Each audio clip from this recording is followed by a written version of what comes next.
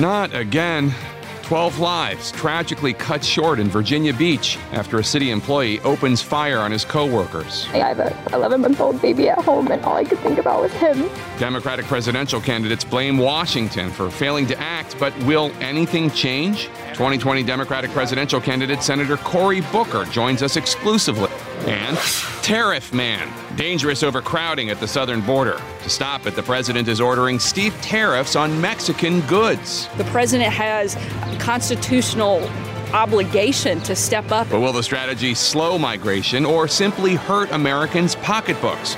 Acting Secretary of the Department of Homeland Security, Kevin McAleenan, is here exclusively. Plus, read my lips. Robert Mueller speaks. We would not reach a determination one way or the other. And Democratic calls for impeachment grow.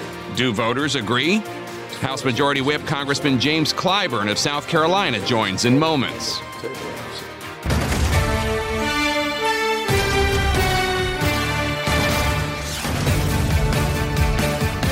Hello, I'm Jake Tapper in Washington, where the State of our Union is once again grieving after a mass shooting in the U.S. Overnight, what has become a tragically familiar sight in this country, mourners gathering to remember innocent people gunned down in a mass murder, this time in Virginia Beach, where 12 people were shot to death at the Virginia Municipal Center. The gunman, a public utilities employee, wielding 2 handguns purchased legally.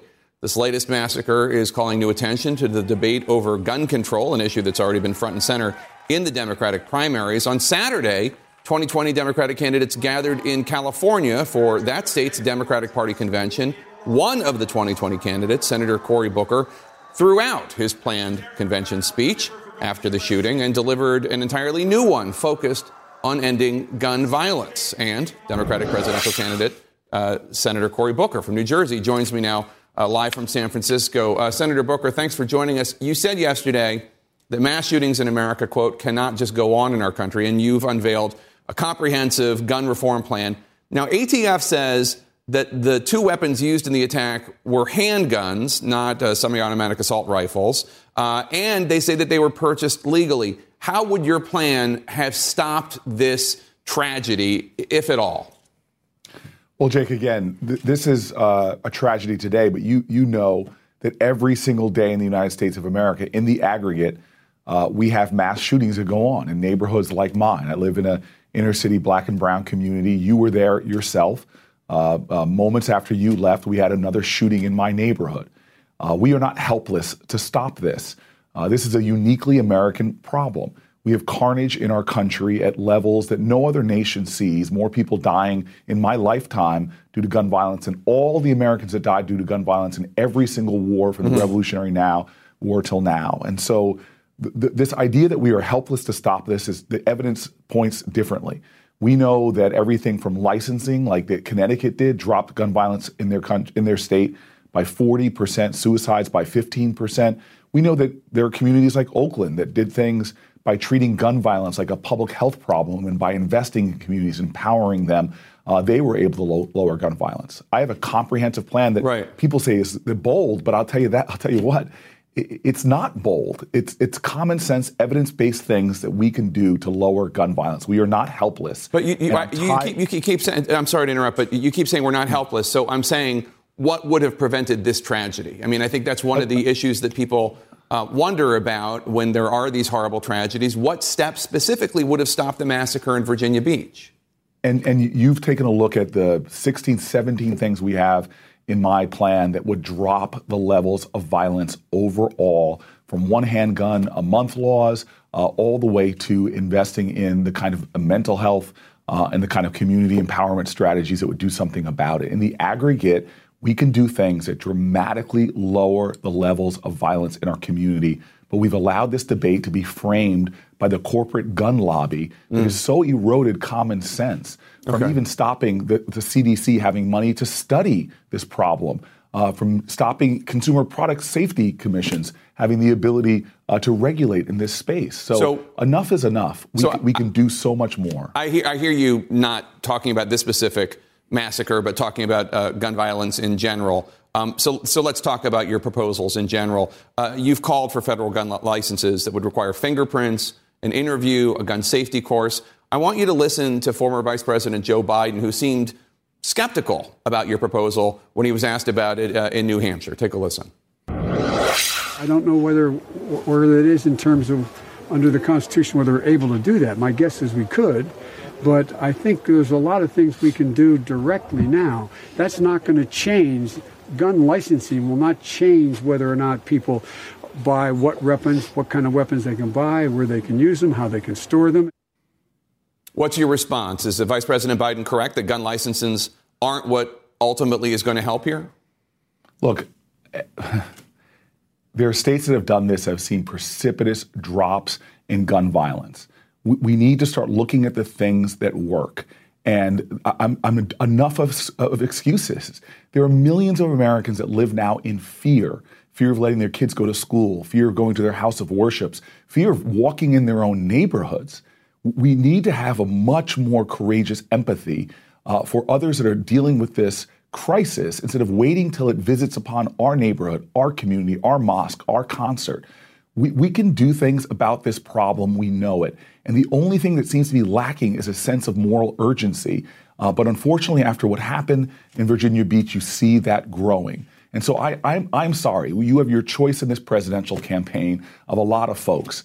If you want someone who's going to take a fight on this issue, take a fight to the corporate gun lobby, take a fight against apathy and indifference, take a fight against the NRA, then I'm your person. For being a person that lives in a community where on 4th of July, you see children that react to fireworks with fear, hiding under beds, hiding in closets because of the post-traumatic stress that happens in neighborhoods where you see shrines to dead kids on street corners. Mm-hmm. You know, I'm an African-American male. We're 6% of the nation's population, but we make up over 50% of the gun violence victims. So this is something that's going on all around our nation. Enough is enough. I'm bringing a fight to this, and we will win this fight. So you didn't specifically criticize Vice President Biden, but it sounds as though you're saying that you would fight more than he would. But let me ask you, because the Obama-Biden administration, you're proposing something very bold in your words, perhaps far-reaching, certainly.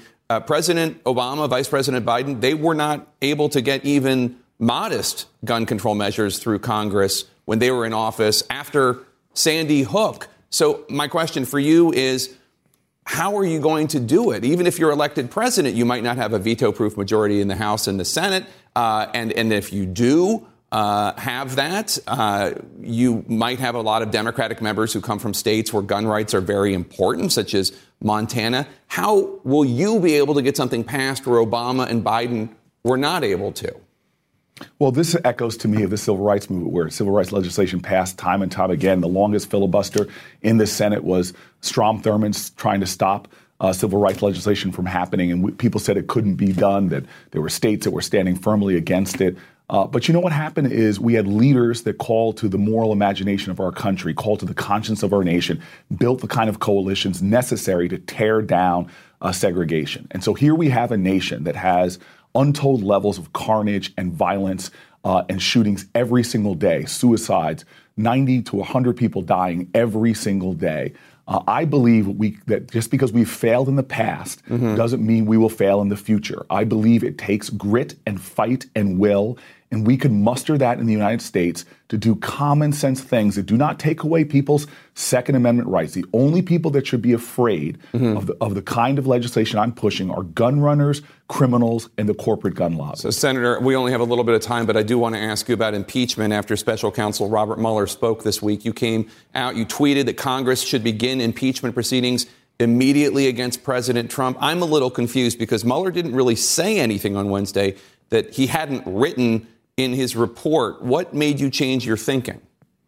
Well, it was a few weeks of seeing a president who wants to undermine constitutional intent and say that he's above the law. He has not been complying with subpoenas. He has not been complying with legitimate congressional inquiries to continue the investigation that Mueller very specifically said it's on Congress now to continue after he put this report forward that clearly indicated that there is potential corruption, obstruction of justice. This president's not above the law. He should not be able to stop the checks and balances on the executive. And I feel like we have a moral obligation now to investigate this president. Impeachment proceedings will give us more legal leverage to be able to get the information Congress needs to get to the bottom of what his administration has done while they're in office. Senator Cory Booker live in San Francisco. Thanks for joining us this morning. We appreciate it, sir. Thank you for having me.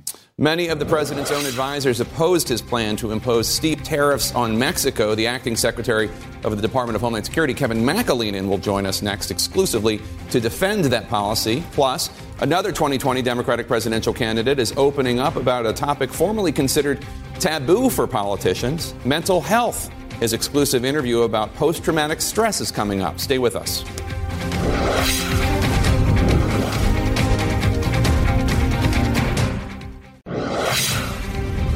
Welcome back. When it comes to folks who upset President Trump, is it true that out of sight is out of mind? That's the subject of this week's State of the Cartoonia.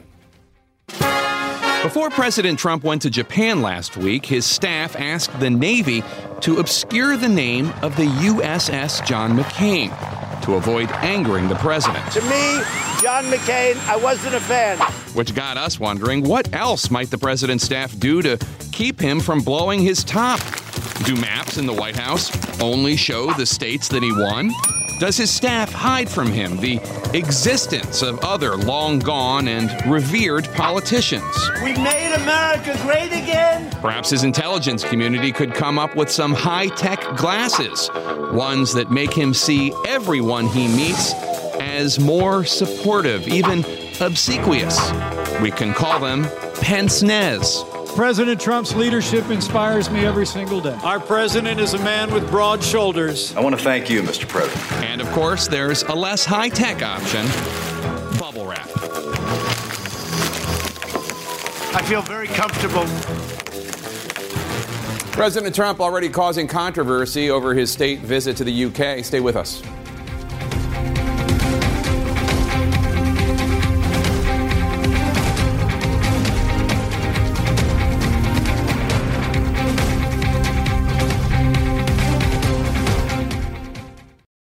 Now streaming exclusively on Max, a new CNN flash doc about the album that has Nashville talking, Call Me Country, Beyoncé and Nashville's Renaissance. Watch it at max.com/callmecountry. Max subscription required.